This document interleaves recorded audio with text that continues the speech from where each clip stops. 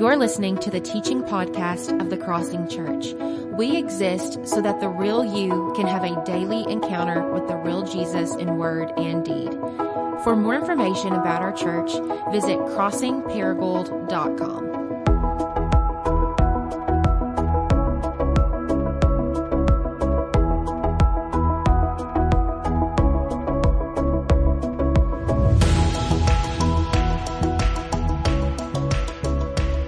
One of the most biggest sources of tension in my marriage over the years has been around my stubborn refusal to want to ask for help. So what tends to happen typically is I'll get a honey-do list of things that need to be done around the house, and I'll start on one project, and then I'll get stuck. So I'll leave that and I will go to another project. And then what happens is I end up sitting on all these unfinished projects for days or weeks or months or even years. And some husbands are laughing. So it's the reason why our garage door hasn't opened for 3 years. It's the reason why there's still not a towel rack in the hall bathroom. It's the reason why for over a year you could walk right through the front door of our house if we weren't home, because we were unable to lock the front door from the outside. And it's not that I didn't try, okay? So, I went to Lowe's twice and bought like a whole door and lock system and tried twice to install it, and all I can say is it didn't work. So my wife has become famous for these little nudges that are turning into like blows, where she's like, why don't you just call your dad? Or why don't you just call your grandpa, or like call a friend who would help you? And I'm like, I'm a grown man, so I'll figure it out. Like, I'm not going to call, I don't mind YouTubing something, but if I'm going to actually have to call my dad or call a friend, then there's just something about me that doesn't want to do that. I'm learning. Recently, I was in a conversation with Zach Baker, and we were talking about honey-do lists. And Zach just said, he's a friend of mine in my missional community and a member of our church. And he said, if you ever want help with something, just holler. And that has annoyingly stuck in the back of my mind. And my wife has reminded me that he said that a few times. So I called him recently. He came over and we fixed the front door. And so now you can't just walk right into my house. You have to actually break in. Don't do that. The most recent project I've started is I have ripped up the carpet in both of my girls' bedrooms down to the bare concrete because the carpet smells like a zoo. Carpet in kids' rooms is a really bad idea. And so I've got it stripped down to the bare concrete. I've bought the floors. I've never laid floors, so I'm in the process of kind of YouTubing that and trying to figure that out. And my wife has said to me on more than one occasion, like, we're not going to have concrete floors for several weeks. Like, even if you have to call somebody, you've got to get this done. And what she's pushing on is just something that's true about me. There's something in me that doesn't like to ask for help. And I don't think I'm the only one. I don't think that's a problem that is unique to me. If we're honest, I think most of us in here would admit there's something about asking for help that makes us uncomfortable. Pride. And we don't like to do it. There's a writer named Alina Tugend who wrote an article in the New York Times a few years ago that's titled, "Why is Asking for Help So Difficult?" And in it, she points out that we live in a culture that's literally born out of this desire for independence. And it's a culture that is conditioned and largely based on the idea of self-help. You just go to Amazon this afternoon and search self-help and just look at the dozens and dozens, just volumes of books and resources that are available in that category of self-help. I read recently that by the year 2022, the self-help industry will be about a $15 billion machine. And so there's a spirit of pride and self-reliance that I think is fundamental to all humans. Like, it's just something we're born with. But then we live in this culture that really latches onto that and causes it to grow, because it's a culture that tells you to pull yourself up by your bootstraps, be a self-made American person, right? And you do you and live an independent life. But then also all of that makes it really difficult for us to ask for help, right? Makes it very, very challenging. When you really need help, it's hard to walk through that and ask for help. Tugend goes on, however, in this article, and she argues there's a deeper reason why we don't want to ask for help. There's something deeper than I'm tough and I'm pride. I've got this pride and I'm just going to figure it out. There's something deeper than that, she says. And she ends up quoting Amanda Palmer, who did a famous TED Talk on why it's so difficult to ask for help. And she wrote a book called The Art of Asking, or How I Learned to Stop Worrying and Let People Help. And here's what Palmer says in this book. She says this: put this on the screen. From what I've seen, it isn't so much the act of asking that paralyzes us. It's what lies beneath. The fear of being vulnerable, the fear of losing control, the fear of rejection, the fear of looking needy or weak, the fear of being seen as a burdensome member of the community instead of a productive one. And she goes on and says, it's no wonder so many of us don't bother to ask. It's just too painful. So what both Tugend and Palmer are saying is that if we're honest, most of us don't want to ask because to ask is to be vulnerable. It's to really put yourself out there. And nothing is scarier to us than being vulnerable because being vulnerable is how you get hurt. And living in a fallen world, all of us are intimately familiar with that on some level. And so we've learned, don't be vulnerable, don't be weak, don't be needy, don't be dependent, because that's a doorway into hurt, that's a doorway into shame, that's a doorway into embarrassment, that's a doorway into humiliation, that's a doorway into rejection. And so what we end up doing is, even if it's on an unconscious level, we spend all of our money, resources, effort, and energy into covering up that thing about us, trying to cover up our vulnerability, cover up our neediness, cover up our weakness, because we don't want to be those things. And here's the real problem with that. The problem is that not only do we bring that posture into our relationships with one another, but we bring that posture into our relationship with God. And that being said, here's the question I want us to wrestle with this morning, okay? What if the very thing we despise, our neediness, our weakness, our messiness, our vulnerability, our lack of control, what if the very thing we despise is not something about us we need to try to cover up and get rid of? What if it's actually the doorway into the very life and love and beauty and joy that you long for and were made to experience? What if your neediness is not something about you that you should be ashamed of, but what if it's actually the entryway, like the thing that gets you into the abundant life that Jesus has for you? Here's the reality we have to embrace when it comes to Jesus. So you have to come to Jesus on His terms. You don't get to come to Jesus on your terms. And when you come to Jesus, there's one thing He requires from you. And it's the one thing that you have plenty of, which is your need. There's this line that you see from Jesus repeatedly through the Gospels where He tells His disciples, and the same invitation is for you and me, if you want to follow me, if you want salvation, like if you want to be made whole, and you want to experience life in the kingdom of God the way you were meant to live it, there's only one thing you have to do, Jesus says: become like a little child. He says these shocking things. Here we have it on the screen, Matthew 18:3. Just let the weight of this set on you. Unless you change, unless you stop what you're doing, like your whole way of being, the way you're currently operating and functioning out of like independence and self-reliance and grasping for control, unless you change all of that, Jesus says, and become like a little child, you will never inherit life in the kingdom of heaven. Wow. That's offensive to me, because I'm a grown you-know-what man, and I'd like to figure it out all by myself. So here's the big idea. This is what I want us to focus on this morning. If you want to experience life the way you were made to experience, the life you long for, you've got to change what you're doing. You've got to become like a child, which means you have to become an expert at being needy and an expert at asking for help. Kids are experts at that. So that being said, look with me at Matthew chapter 7. If you close your Bible, open it back up. And look, we'll start reading in verse 7. And here's what Jesus has to say to us. Matthew 7, start in verse 7. He says, "Ask, and it will be given to you. Seek, and you will find. Knock, and the door will be open to you. For everyone who asks receives. The one who seeks finds. And to the one who knocks, the door will be opened. Which of you, if your son asks for bread, will give him a stone? Or if he asks for a fish, will give him a snake? If you then, though you are evil, know how to give good gifts to your children, how much more will your Father in heaven give good gifts to those who ask Him?"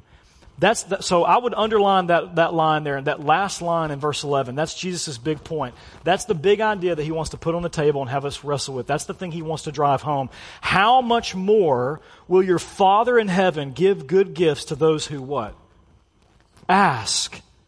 The first thing Jesus wants us to see right out of the blocks in this text is when it comes to prayer, when it comes to your relationship with God, is you have to understand who God is. And I want to camp out here for just a minute, because if we miss this, then we miss everything.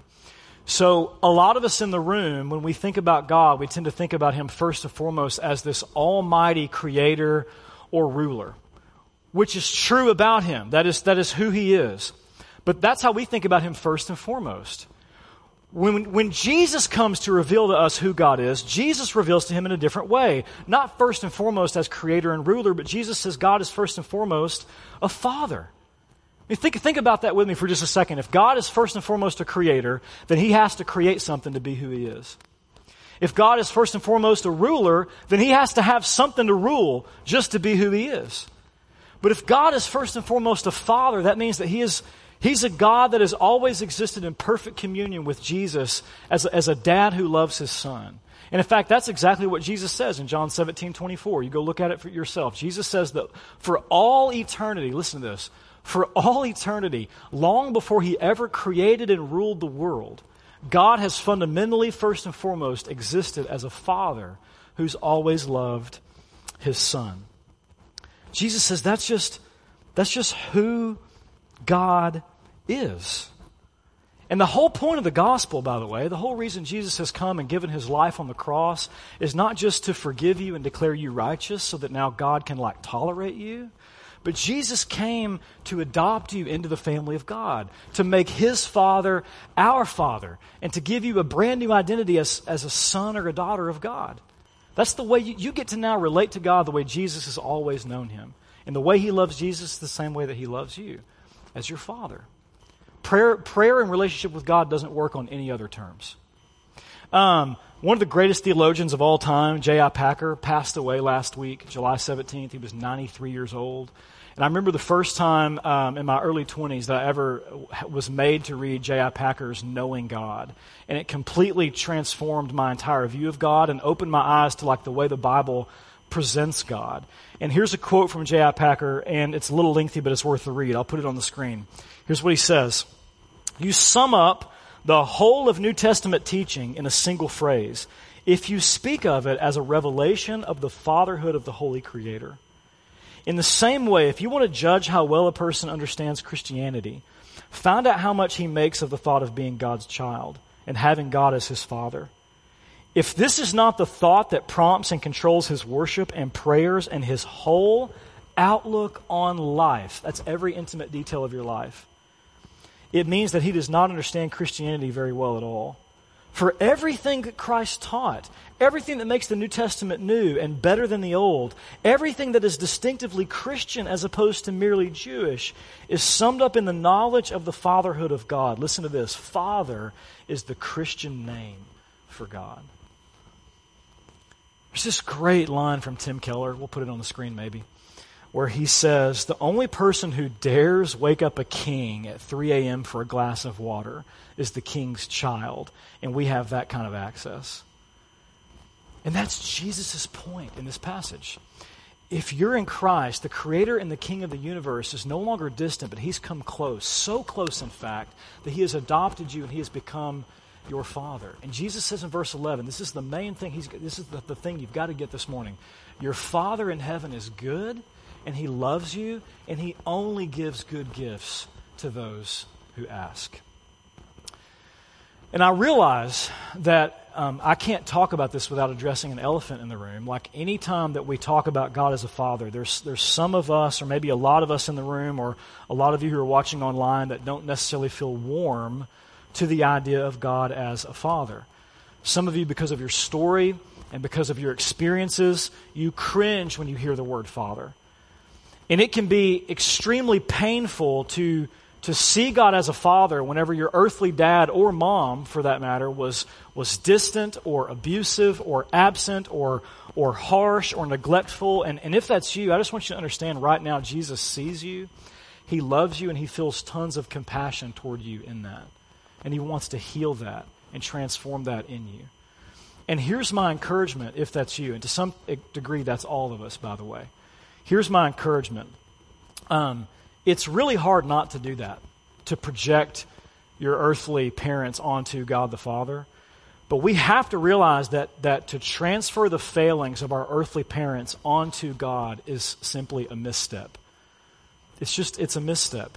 And in fact, it's supposed to be the other way around, where earthly parents are supposed to reflect the goodness and the love of God, the Father. And some do it better than others, and I'm realizing the longer I do it that nobody does it perfectly. Like the longer that I'm a dad, the more grace I feel toward my dad, because the more I realize in some sense we're all bad dads. And in some sense we're all imperfect parents. And in fact, that's what Jesus argues in this passage. He kind of throws dads under the bus a little bit, and he uses that to make his point that like even imperfect dads know how to, on some sense, like love their kids and give them good gifts. And I'm telling you, my dad is better than your dad. So Jesus is kind of taking the posture of a child. You know that game we used to play, like my dad can beat up your dad? Jesus is like, my dad can beat up your dad. My dad is better than your dad. I'm telling you, my dad is the standard of what a dad is supposed to be. And he says in verses 9 and 10, if you're a parent and your child asks for bread, like even if you're an evil parent, he says, and that's the language he uses, even if that makes us uncomfortable, you being an evil parent, your child asks for bread, you don't take some bologna and put it between two stones and give it to your child and then watch him break his teeth. You being an evil parent, you don't ask for a fish and then like your child asks for a fish and then you give them a snake on a plate. Like Jesus says, if you who are evil, if you who are in all your brokenness as a parent, if you still give, at least on some level, good things to your children and know how to love your children on some level, won't your Heavenly Father do even more? And he's pressing on this thing that we all have an instinctive knowledge of how a parent should love their kids. And we all know what a good parent is supposed to be. And he's saying, like, look, my dad is the standard of that. Nobody is more passionately committed to the well-being and joy of their children than God the Father. So much so he sent Jesus and gave up everything to prove it. Therefore, in light of that, Jesus' whole point in this passage is because God is who he is, because he's a good, perfect, loving dad, you're free to come to him as a child and share your heart with him and ask for whatever it is that you want or need. Like, the Father only gives good gifts to those who ask. So ask. That's the application in this text. And that's where I want to spend the rest of our time. Look with me at verse 7. Jesus gives 3 simple commands. Ask. These are not suggestions. These are commands. Ask, seek, and knock. And the way this is written in Greek, the idea is you keep on asking. You keep on seeking. You keep on knocking. And if you'll notice, there's somewhat of a progression here. It starts with asking the Father and just bringing your request to him. But Jesus' prayer doesn't stop with asking. He moves on to seeking. This is the idea of earnestly pursuing God and tracking down the Father for what is on your heart. And then finally, prayer is not just about asking and seeking, but Jesus says it's also about knocking.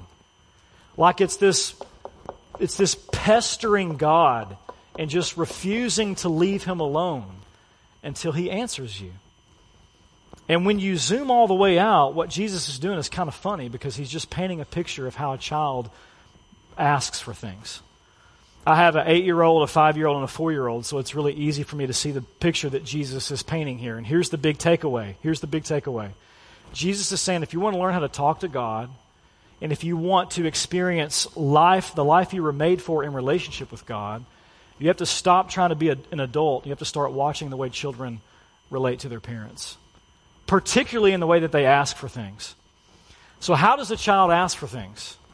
I want us to have some fun with that. There are at least 3 ways that a child will ask for things, and I think Jesus is hitting at all of them in this passage. To make it easy for you, they all start with P. And I just want to spend the rest of our time unpacking these 3 things, and then we'll be done. So how does a child ask for things? First off, if you're taking notes, kids have no parameters when they ask, okay? And this is what Jesus is inviting you into. Pray like a child. By the way, that's how he taught us to pray in Matthew 6, right? Prayer only works when you come to God with the posture of a child saying, Father. So children, how do they ask for things? No parameters, no boundaries to their request. Kids will ask for anything and everything. Nothing is too little or too small. If they want it or they think they want it, they're just going to ask for it. Many of you know Andrew and Heather Watson in our church. Andrew and I went to college together. Heather is on staff in our church, and we get to be in a missional community together as well. And so last week was their youngest son Oliver's 5th birthday. I think we have a picture. There's Ollie. Yeah, adorable. And so several weeks ago, I was hanging out with Andrew, and Oliver walked up to me, and he told me that his birthday was coming up in several weeks. And when he walked away, Andrew kind of laughed and said, dude, he's been talking about his birthday since January. Like, he's inviting everybody to it. He won't stop talking about his birthday. And Andrew said, in fact, since January, he's been coming up to me and Heather on a daily basis with requests of things that he wants for his birthday. And so he'll like be watching a show or watching a movie, and he'll see something he wants. He'll stop it, pause it, rewind it, pause it, go get his mom or dad, hold their face in front of the screen, hit play, and then whatever it is that he wants pops up on the screen, he'll start screaming, that, like that's the thing I want that for my birthday. And so he's been doing this on a daily basis, and Andrew said the requests are so impressive that he began to keep a list of them on his phone. And so as we're sitting together, I was like, well, show me the list, man. I want to see the list. And so Andrew shows it to me, and I just laugh hysterically, like I'm blown away. And so I asked Heather and Andrew if I can share the list with you, and Heather's in the back. They said yes. So here's a list of things that Oliver would like for his 5th birthday, okay? Slappy from Goosebumps, like the real Slappy. Real gummy bears that pop up and walk, also from Goosebumps. Masha Bear, bomb, dynamite, long gun that's medium-sized with pretend bullets. Like, I love how specific they are. Bullets that are sharp and pointy so I can shoot birds. Excavator, ATV, brown and white cat, my own. Small gun that is long with a sharp bullet, just one sharp bullet. Hot lava gun. Big airplane that I can fly myself. Cannon that shoots out food. That is amazing. Long garbage truck. Not a short garbage truck, but a long garbage truck. Fire gun, which is different from a lava gun, I guess. Putting green. Tractor. Credit card machine. You can't make this up. Paraglider. A doctor car like the wolves have in Masha Bear. Blue mustard. Big water slide. Science lab. Dentist kit. Dart rifle with scope. Hot air balloon. Bulldozer. My personal favorite, sewage system. And then finally, I'd like an ice skating rink. So, how awesome. Can we give Oliver a round of applause? I mean, that is just awesome. Just 0 parameters, right? Nothing too big or too small for Oliver to ask for. And here's the point. I think Paul Miller said it best in his book, A Praying Life. Here's a quote from Paul Miller. To pray is to enter the world of a child where all things are possible. Like, what Miller is saying is the reason kids ask for big, bold, outrageous things from their parents, you want to know why they do that? Because they genuinely believe their mom and dad can do anything. It's a childlike faith, a childlike imagination. I remember one of the biggest tantrums that my oldest daughter, Lucy, ever threw. She was 2 years old. She throws this big tantrum in front of a whole bunch of tourists at the Kansas City Zoo. And the reason she is freaking out is because she has repeatedly asked me to bring home with us the polar bear from the polar bear exhibit, and I've had the audacity to tell her no. It's like, first of all, honey, that's illegal. Second of all, I couldn't afford it. Third, it will murder our entire family. But she just has this. Here's the thing. She didn't have a category for something being impossible for her dad. Did you hear me? There's not a category for something being impossible. She believes her dad can do anything.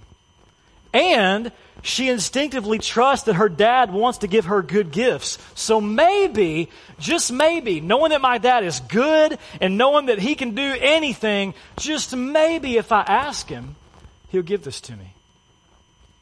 That's a childlike faith. Jesus says, ask. No parameters.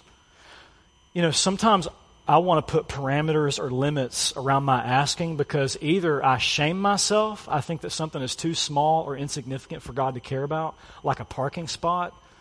I'm the guy that used to pray for parking spots, and then I went to seminary, and I thought that that's dumb. And so then I would shame and judge you and other people for praying for parking spots. And now I'm starting to realize the older I get, and I'm a dad myself, I'll take any little stupid request my kids have if it means I get to draw closer in relationship to them. You need to help you tie your shoes? Sure. You need to help you wipe that junk off your face? Absolutely. Even though it's dumb and menial and you can do it yourself, I'd love to help you do that. Absolutely. You want a parking spot? Let's talk about that. I'd love to hear what's on your heart. I'd love for you to crawl up in my lap and just share whatever weird little thing is on your heart with me. Sometimes I want to put parameters around my prayers because I think it's too stupid or little or insignificant for God to care about, or I think it's too big and too bold to ask for, and I'm not sure He can really pull it off. And I want to put these parameters around it. And Jesus is inviting us into this childlike faith that says, my dad can do anything. So I think the question, and He cares, by the way. And so the question I want to ask before we move any further is, what are some of the small or big, bold things that you want or you need in life that you have not asked God for or you have stopped asking Him for? For some of you, you need a job. And you're anxiously searching for one, but you're not praying and asking. Some of you want a spouse. Some of you long for physical healing for yourself or someone you love. Some of you need help overcoming addiction or a life-controlling issue. Some of you are grieving your guts out. Some of you are in an impossible financial situation. Maybe you need a car to get to work. Maybe you just need some money and resources to help you get back to school supplies for your kiddos. Or you just need help paying a bill. What are some of the small or big things that you're not asking for or that you have stopped asking for? Jesus is inviting you to walk through your pride, walk through your shame, walk through your cynicism, walk through your fear of vulnerability, put it on the line and ask. No parameters. And no pretense. That's the second way Jesus tells us to ask. That's the second way a child asks for things. They have absolutely zero pretense in the way they ask for things. What I mean by that is no pretending and performing with a child. They just come to you as they are and they blurt out whatever it is that's on their little minds or hearts, right? I could have my entire missional community at my house, pre-COVID-19, of course, and my youngest could yell from across the other side of the house in front of everybody, "Dad, I pooped. I need you to wipe me." Like, no shame at all. Just, this is what I need. I'm going to ask for it, right? It's what I need. There's an older man who's been a friend of my parents, friend of my family for years, and recently my kids met him for the first time. And so we're standing there talking with this guy. He's right in front of me. We're talking, and Peach, my youngest, looks up at me, tugs on my shirt, looks up at me, and right in front of this guy says to me, "Dad, this guy's really old." Like, it was on her mind, and she wanted to share it with her dad. No shame, no pretense. This is what's in there. No filter. No filter. I mean, kids are just not trying to clean up and impress you. They come to you as they are, runny nose and all, and they're not even coming close to trying to get it right. Like half the time, they don't even pronounce the words correctly. One of our all-time favorites in my house that we still say regularly is we loved when Susanna, my middle child, was little, and she used to come to us and ask for Saki Nook, which is chocolate milk. And so when she would come and ask for Saki Nook, like, well, I didn't shame her for that as a dad and be like, "Susanna, it's chocolate milk, okay? Like, get it right and I'll actually give it to you." No, it's like, I delighted in the messiness, like the wobbly, like imperfect. There's something about her saying it wrong that tugged in my heart and actually moved me even closer to her. Like, I loved it. In fact, that's still what we call it in our house to this day. And if that's true for imperfect parents, how much more does it tug on the heart of the Father when we come to Him as we are? As we are. That's what Jesus wants us to see. God delights when you come to him with your honest, wobbly, imperfect prayers because he's a good Father. And see, where we go wrong in our relationship with God is we become adults and we try to clean up our prayers. And we think sometimes we think, or at least I do, I'm not sure that I can actually say that to God. Like, what will he think about me if I say that? Or I'm not sure if I can be that honest and raw with him. Or I'm not sure, sometimes my theological categories get me hung up. I'm not sure if I can really ask for that because I'm not sure if it's theologically correct to ask for that. You think kids are worried about that kind of stuff when they come and ask their parents if you can bring home a polar bear? Like, they're not worried about the categories. They're just no pretense. And what Jesus wants you to see is that prayer is a place where you come to the Father not as you ought, but as you are. The truth is, I am just as needy and just as messy and just as self-absorbed as my children. I'm just more sophisticated at hiding it. So I think. And prayer is the one place where I don't have to hide it. Like, I get to be Adam with God the Father. And I get to come messy. I get to show up overwhelmed with life. I get to show up with a wandering mind, and God's not mad at me about that. I get to show up without trying to get the words and the categories right. I get to show up without a mask. It's like this is the one place, COVID or no COVID, prayer is the one place where masks are just not allowed. Like, you just get to show up and with no mask and be the real you and meet the real God and share like what is really on your heart and mind. And that's a question for you this morning. What is really on your heart or your mind right now in this moment that you would like to share with God the Father? He's inviting you. Come. Come with no parameters. Come with no pretense and bring that to me. I would like to talk with you about that. So that's how Jesus is inviting us to pray. No parameters, no pretense, just like a child. And lastly, with persistence. Okay?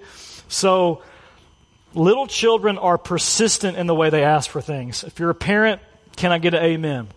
Like, you know that this is true, how unbelievably stubborn and annoying they can be. My kids will ask for 1,000 times for the same thing. And I'm like, no, you can't have more slime. You can't have a screaming chicken. Have you seen these things?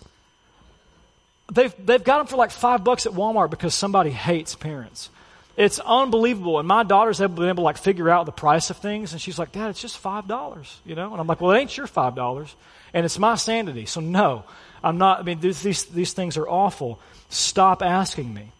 And yet this is how Jesus teaches us to pray. Keep on asking. Keep on seeking. Keep on knocking. You want to know the reason why kids do that? Well, they will follow you and climb you like a tree and tug on you and keep pestering you. You know why they do that? It works. Yeah, it does. Yeah, it really does eventually. And that's Jesus' point. That's his point in the parable of the persistent widow or the parable of the persistent neighbor. There's a hilarious, you're right, it does work. There's a hilarious story in Luke chapter 11 where it's just so funny to me, where at midnight, this guy has a friend crash his house. And because it's customary, like when somebody shows up at your house, like you got to feed them. I guess if it's midnight, I'd be like, what are you doing here? I'm going to call the cops. But he's got to feed this guy. He doesn't have any food. So this neighbor goes to his other neighbor's house. And at midnight is knocking on the door saying like, I need some bread because this other guy's crashed my house and I've got to feed him. And this neighbor's like, my kids are asleep. My family's asleep. Leave me alone. But the guy just continues to knock and continues to knock and continues to knock. And so this guy finally begrudgingly gets out of bed and like brings this guy some food. And eventually like gives the neighbor what it is that he needs. And here's Jesus' point when he says, be persistent with my dad. His point is like, look, my dad can be really hard sometimes. And he can be kind of an absent dad. And he likes to come home from work and open a cold one and like go to work in the garage. It can be really hard to get his attention. He likes to kick his feet up and watch TV. And so let me tell you something. If you want to get his attention, you're going to have to really pester the fire out of him to get his attention. That's not Jesus' point. Far from it. Jesus' point is if a grumpy, sleepy, imperfect neighbor will eventually roll out of bed and reward someone's persistence, how much more your Father who never sleeps, never tires, is always paying attention, is never grumpy, how much more is he going to answer you when you come to him with persistence? He's not trying to hold out on you. And the reason why kids continue to pester is because they just cannot imagine that their dad will not eventually say yes. I just can't imagine. He loves me and he can do it, I'm just going to keep asking. He's going to say yes eventually. So what I'm saying is they bring a sense of expectancy. God, how we long to see that as pastors in our church, that we would show up in relationship with God, that we would show up in our MCs, that we would show up here to worship, we would show up on mission with a sense of expectancy. That if we're persistent and we continue to ask our dad, like he's going to do it. He's going to open the floodgates and give us what we want. He's going to pour out his Spirit. He's going to do it because he's our dad and he loves us and he can do anything. And if I just keep on asking, I can't imagine he won't say yes. There's this great sense of expectancy. And Jesus says, that's how I want you to show up in relationship with God. Pray like a child. Be persistent. And then he makes this bold promise in this passage. He says, if you do that, it'll be given to you. He doesn't even qualify it, by the way. Look back at verses 7 and 8. Ask, and it will be given. Seek, and you will find. Knock, and the door will be opened. For anyone who asks receives. The one who seeks finds. And to the one who knocks, the door will be opened. Just come with the faith of a child. No parameters, no pretense, and with all the persistence in the world. And he promises God the Father will answer you. Elephant in the room now is, well, okay, but what about those times when maybe I do ask? Maybe I even seek and I knock, and God doesn't answer. He doesn't seem to give me what it is that I'm asking for. And that's true, okay? Let's talk about that. It's true that God does not give us everything we ask for, and the reason why is because He's a father and not a genie. If you're a parent, you know that you don't give your kids everything that they ask for because you love them and some things aren't good for them. You're not going to give your kid, even if you have the ability, a hot lava gun or a sewage system, right? Does that make you a bad dad? Does that make you like not a dad that has the power or whatever? Like, I mean, I don't know if you actually probably don't have the power to give them a sewage system, but you get what I'm saying. Like, we don't give our kids everything we ask for because we're not genies, we're parents. And we approach the relationship with love and with wisdom, and we can see further down the road than our kids can. Like, I'm not going to give that to you because it's just not going to be good for you. Most dads and moms have enough wisdom and discernment to do that. And so the principle is, sometimes God doesn't give us what we ask for because it would be unwise. You can pray like Janis Joplin, like, oh Lord, won't you buy me a Mercedes-Benz? And that's totally fine to ask for that. Like if that's on your heart, God says, bring it to me. I'd love to talk to you about that. So you can ask for that. There's nothing wrong with asking for a promotion or a new house or whatever. But if your father knows that it's unwise for you to have it, because he's a dad and he's not a genie, he's just not going to give it to you because he loves you too much to do that. So sometimes it's because it would be unwise. But sometimes God doesn't give us what we ask for because it would be unholy. There's a line in James chapter 4, verse 3. That I can put on the screen, and it says, when you ask, you do not receive because you ask with wrong motives, that you may spend what you get on your pleasures. And so, like any present, attentive parent, God is able to discern your motives. And if your motivations in asking are selfish or self-destructive, because He's a father and He's not a genie, He's not going to let you have it. He's not going to give it to you. Jesus says in verse 11 that the Father always only gives good gifts. If you go back to verse 11, He only gives good gifts. That's what's amazing. Even if you ask for a bad thing, He won't give it to you. Like a genie has to, because you're in control in the relationship. But if you're asking for a bad thing, He's only going to give you a good thing. But then there are other times, right, where God doesn't give us what we ask for and the reasons are just unknown. What about the times we ask for something that's really good? It's not unwise, it's not unholy, and God just doesn't answer. And some of you watching online, some of you here in this room, you have prayed and prayed and prayed for healing, and it didn't happen. Many of you have lost loved ones. You've lost friends. Some of you have lost children. Some of you have prayed and prayed for God to give you a child, and you've yet to conceive. Some of you have prayed and prayed for your adult children, and you continue to watch them make decisions that wreck their lives. You've prayed and prayed for God to save the soul of someone, and you just watch them run further and further away from God. And you're thinking, what is God doing? Like, why is He not hearing in answering these prayers. And I just want to say that I don't know if there's anything more confusing and painful than this kind of unanswered prayer, and I wouldn't dare try to answer for God on why he sometimes says no in this way. I don't know. But what I do know is this: God's silence is not the same thing as his absence. And even when we don't understand, we can still trust. Like my kids don't understand why I sometimes say no. They can't fathom, and they throw fits, and they can't fathom why I sometimes say no. But at the end of the day, they trust me. And my children know that I love them.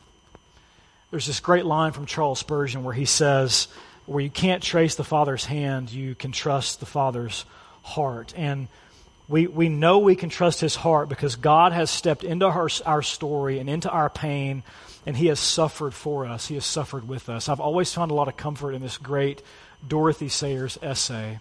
And there's a line in the essay, we'll put it on the screen, where Dorothy Sayers says this. She says, "For whatever reason, God chose to make man as he is, limited in suffering and subject to sorrows and death. He, that is God, had the honesty and the courage to take his own medicine. He has himself gone through the whole of human experience, from the trivial irritations of family life and the cramping restrictions of hard work and lack of money, to the worst horrors of pain and humiliation, defeat, despair, and even death. When he was a man, he played the man. He was born in poverty and died in disgrace and thought it was worthwhile." God the Son took on flesh and put himself in our shoes. In the Garden of Gethsemane, he prayed boldly, he prayed honestly, he prayed persistently. No parameters, no pretense, with persistence. Jesus prayed that the cup of his suffering on the cross would be taken away from him, and God the Father said no. Jesus is asking for a good thing. He's asking for the equivalent of bread, and he gets a stone. He's asking for the equivalent of fish, and he gets the snake bite for us. God looks at Jesus and says, the Father looks at the Son and says, I'm not going to give you a good thing in order that he can give us a better thing, in order that he can give us the gift of himself, his presence, his love, which is our only hope in a world that's torn apart by sin and suffering. So whoever you are, whatever you've done, whatever you're going through right now in this moment, the invitation for you this morning is to become like a child and to run to the Father and put your trust and your dependence on who he is for you in Jesus. I'll end with this Brene Brown quote because I think she's really getting at the heart of Jesus' kingdom teaching and what Jesus says.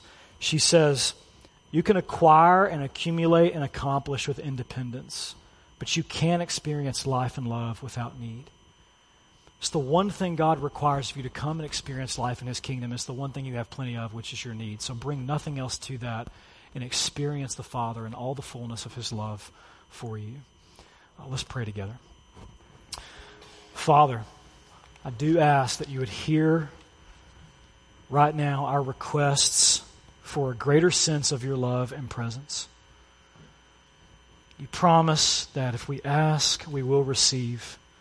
And children understand that if they don't ask, they won't receive.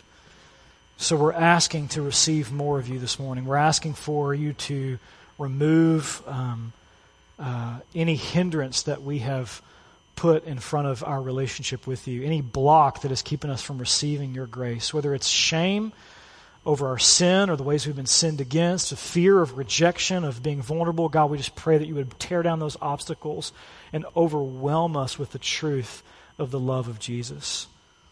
God, if there's those listening in this room, those paying attention that need to be saved this morning, I pray that you would give them the eyes of faith.